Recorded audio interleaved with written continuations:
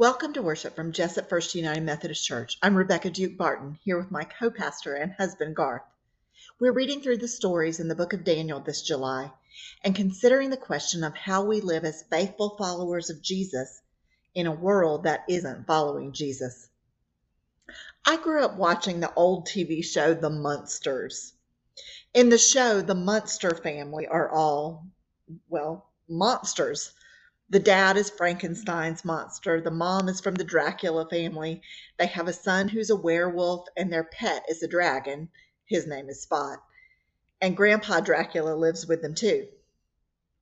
Their niece Marilyn lives with them as well, and they're always concerned about Marilyn because she is so hideous. She has blonde hair, flawless skin. She's kind-hearted. In fact, she is the only member of the Munster family who is not a monster. She is, in other words, a normal 19-year-old. But in their world, normal isn't normal. We can get a really skewed picture of the world because we live in a broken world. If we want to follow Jesus, we are going to look different. Several modern authors call this living right side up in an upside down world. Isaiah asks the question, how can we sing the Lord's song in a strange land? It's a question that's going to keep coming up. I want to follow Jesus. I want to live a right side up life. I want to sing the Lord's song even in a strange land. If you want to live that way too, join me as we read from Daniel chapter 5. King Belshazzar made a great festival for 1,000 of his lords, and he was drinking wine in the presence of the 1,000. Under the influence of the wine, Belshazzar commanded that they bring in the vessels of gold and silver that his father Nebuchadnezzar had taken out of the temple in Jerusalem, so that the king and his lords, his wives, and his concubines might drink from them. So they brought in the vessels of gold and silver that had been taken out of the temple, the house of God in Jerusalem, and the king and his lords, his wives, and his concubines drank from them. They drank the wine and praised the gods of gold and silver, bronze, iron, wood, and stone. Immediately the fingers of a human hand appeared and began writing on a plaster of the wall of the royal palace next to the lampstand. The king was watching as the hand as it wrote. Then the king's face turned pale, and his thoughts terrified him. His limbs gave way, and his knees knocked together. The king cried aloud to bring in the enchanters, the Chaldeans, and the diviners. And the king said to the wise men of Babylon, whoever can read this writing and tell me its interpretation shall be clothed in purple, have a chain of gold around his neck, and rank third in the kingdom. Then all the king's wise men came in, but they could not read the writing or tell the king the interpretation. Then King Belshazzar became greatly terrified, and his face turned pale, and his lords were perplexed. The queen, when she heard the discussion of the king and his lords, came into the banqueting hall. The queen said, "O king, live forever. Do not let your thoughts terrify you or your face grow pale. There is a man in your kingdom who is endowed with the spirit of the holy gods. In the days of your father he was found to have enlightenment, understanding, and wisdom like the wisdom of the gods. Your father, King Nebuchadnezzar, made him chief to the magicians, enchanters, Chaldeans, and diviners, because an excellent spirit, knowledge, and understanding to interpret dreams, explain riddles, and solve problems were found in this Daniel, whom the king named Belshazzar. Now let Daniel be called, and he will give the interpretation." Then Daniel was brought in before the king. The king said to Daniel, "So you are Daniel, one of the exiles of Judah, whom my father the king brought from Judah? I have heard of you, that a spirit of the gods is in you, and an enlightenment, understanding, and excellent wisdom are found in you. Now the wise men, the enchanters, have been brought in before me to read this writing and tell me its interpretation, but they were not able to give the interpretation of the matter. But I've heard that you give interpretations and solve problems.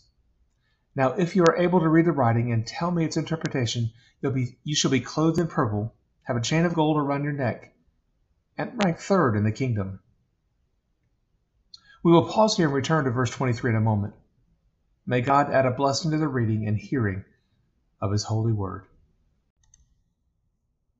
Do you ever watch movies and see the special effects and think, how did they do that? How did they make those dinosaurs look so real? How did they make it look like that person is flying through the air? How do they make it when you search Barbie movie that pink sparkles cover your computer screen? But in the movies, we say, that's special effects. It's computer generated images. They've got a whole crew making it look like that. I don't know how 1,000 guests at Belshazzar's party explained a hand appearing out of nowhere and writing words on the wall. But, they had that hand known as Thing in the TV show The Addams Family, but you always kind of knew that was somebody's hand and they were just hiding under the table. This hand at Belshazzar's feast was free floating, and it terrified Belshazzar. His face turned pale, his knees knocked. He couldn't understand the writing, and so he called his trusted, smartest advisors, and they couldn't read it either. If you've ever predicted something was going to happen and said, the handwriting is on the wall, this Bible story is where that expression comes from. We use it as a way of saying that something is clearly about to end or that something bad is about to happen. Remember what has happened so far in Daniel. The Babylonians took over Jerusalem, carted off anyone with any leadership and influence ability to Babylon, and took the treasures that were used in the temple for worship. It's one of the important plot points of the original Indiana Jones and the Raiders of the Lost Ark, that the Ark of the Covenant was stolen out of Solomon's temple. Spielberg assumed that it was an Egyptian pharaoh, but plenty of other people think that it was taken by the Babylonians when they looted the temple. The temple treasures wound up in Babylon. Daniel and his 3 friends studied to be advisors to the king, and under King Nebuchadnezzar, Daniel became known as an interpreter of dreams. Years have passed now. Daniel is older, and he seems to have retired from service to the king. A new ruler arises, and in Daniel 5, this new ruler, Belshazzar, is throwing a party. And when I say he threw a party, I mean a party.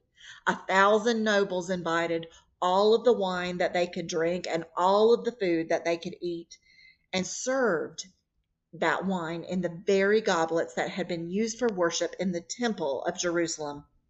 They were dedicated for worship of the one true God, and the nobles were drinking out of them and praising the gods made of gold, silver, wood, and stone.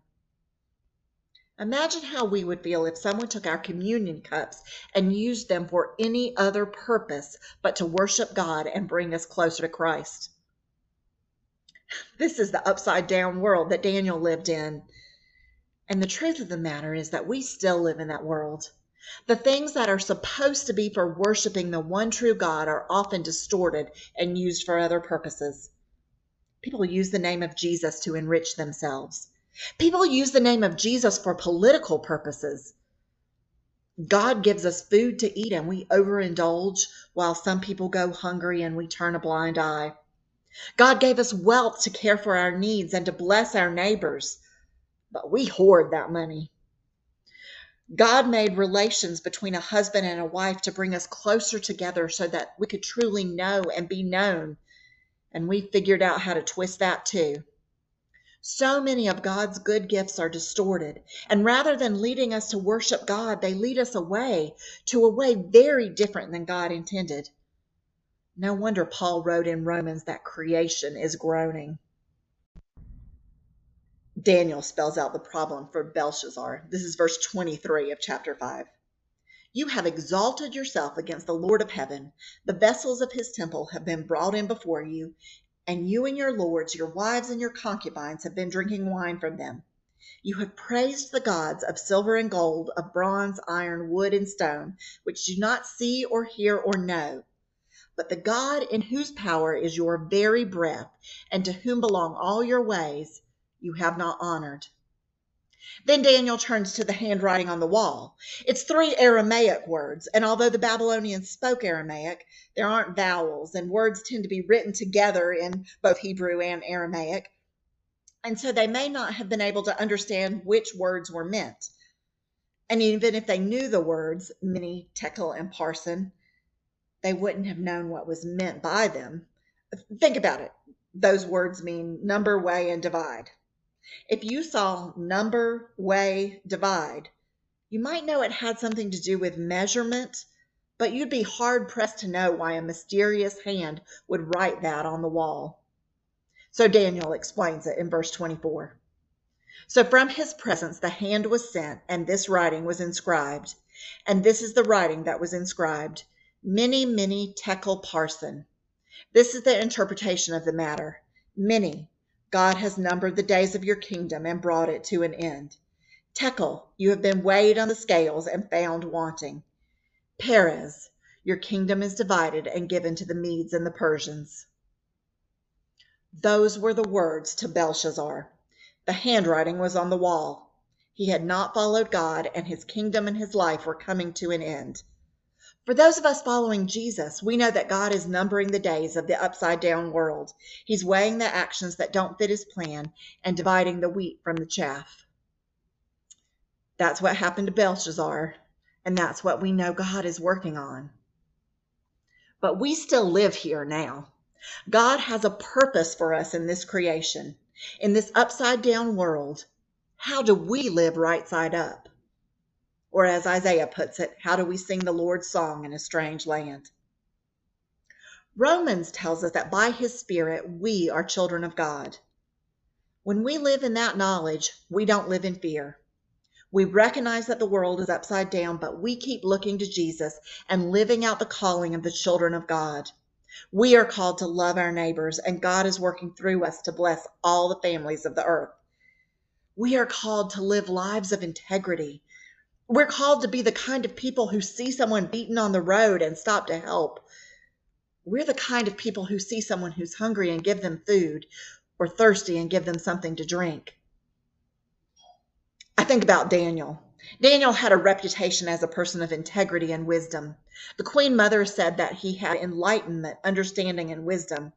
He was known as someone who could interpret dreams, explain riddles, and solve problems. Even though Daniel had not been an advisor to this ruler, his reputation remained. When they needed to turn to someone for help, they remembered Daniel. The Queen Mother remembered that he had interpreted dreams before, and so she turned to him. That's the thing about living a Christ-like life. Eventually, people start to realize that they are living in an upside-down world. And who do they turn to? They turn to the Daniels. They turn to people with wisdom and understanding. They turn to people who recognize and discern where the world has gone astray. They turn to the people who are living in hope of a better world and a better kingdom that God is bringing about. Now, thinking about Daniel as the solver of mysteries, this might be a good place to mention that our Catholic friends have more stories about Daniel in their Bibles than Protestants or our Jewish friends do. We call the books that are in the Greek versions of the Old Testament the Apocrypha. Martin Luther kind of set them aside and called them hidden books. That's what Apocrypha means. So there are several stories about Daniel in the Apocrypha. There's a story about Susanna, who we learn is both beautiful and righteous. And it takes some detective work for Daniel to save her from two judges who falsely accuse her. In another story, known as Bel and the Dragon, the priests of Bel have convinced everyone to bring food as a sacrifice to the god, and they claim that the god is eating the food. Daniel knows that the priests are actually eating the food, but the king believes that it's this idol. So Daniel comes up with a way to prove his point.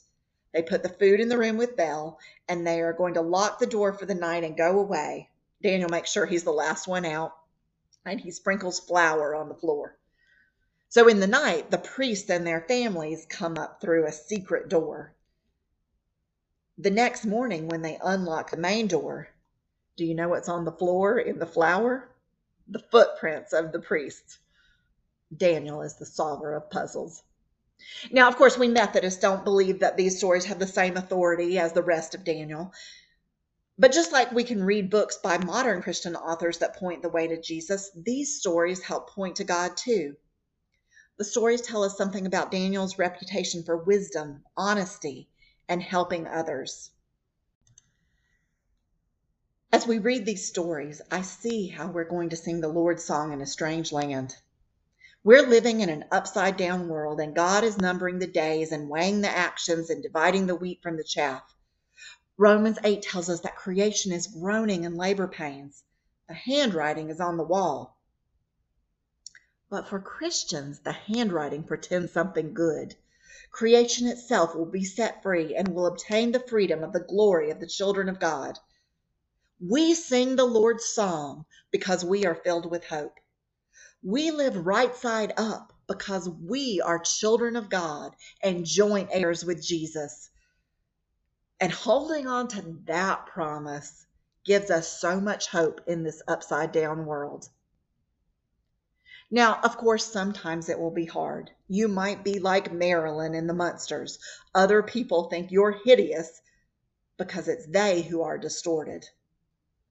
But Paul says the suffering of the present age is not even comparable to the glory that is to come. And so God still calls us to be right side up. You be the person that God has called you to be. If somebody slaps you on your right cheek, you turn the other cheek. If someone speaks ill of you, you don't let it turn you into a gossip, and you keep the root of bitterness from growing up in you.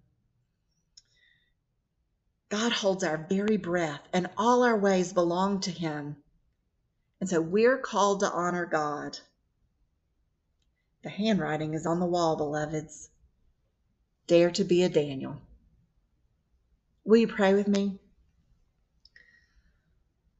Lord, we cry out to you, Abba, Father, and we come before you knowing that you love us with an everlasting love. We are your children. We are heirs to the promise, joint heirs with Jesus. Lord, let us know who we are and whose we are in this world. Let us live as people who follow Jesus, people of integrity, people who care, people of hope. May it be so, Lord. In the mighty name of Jesus we pray. Amen.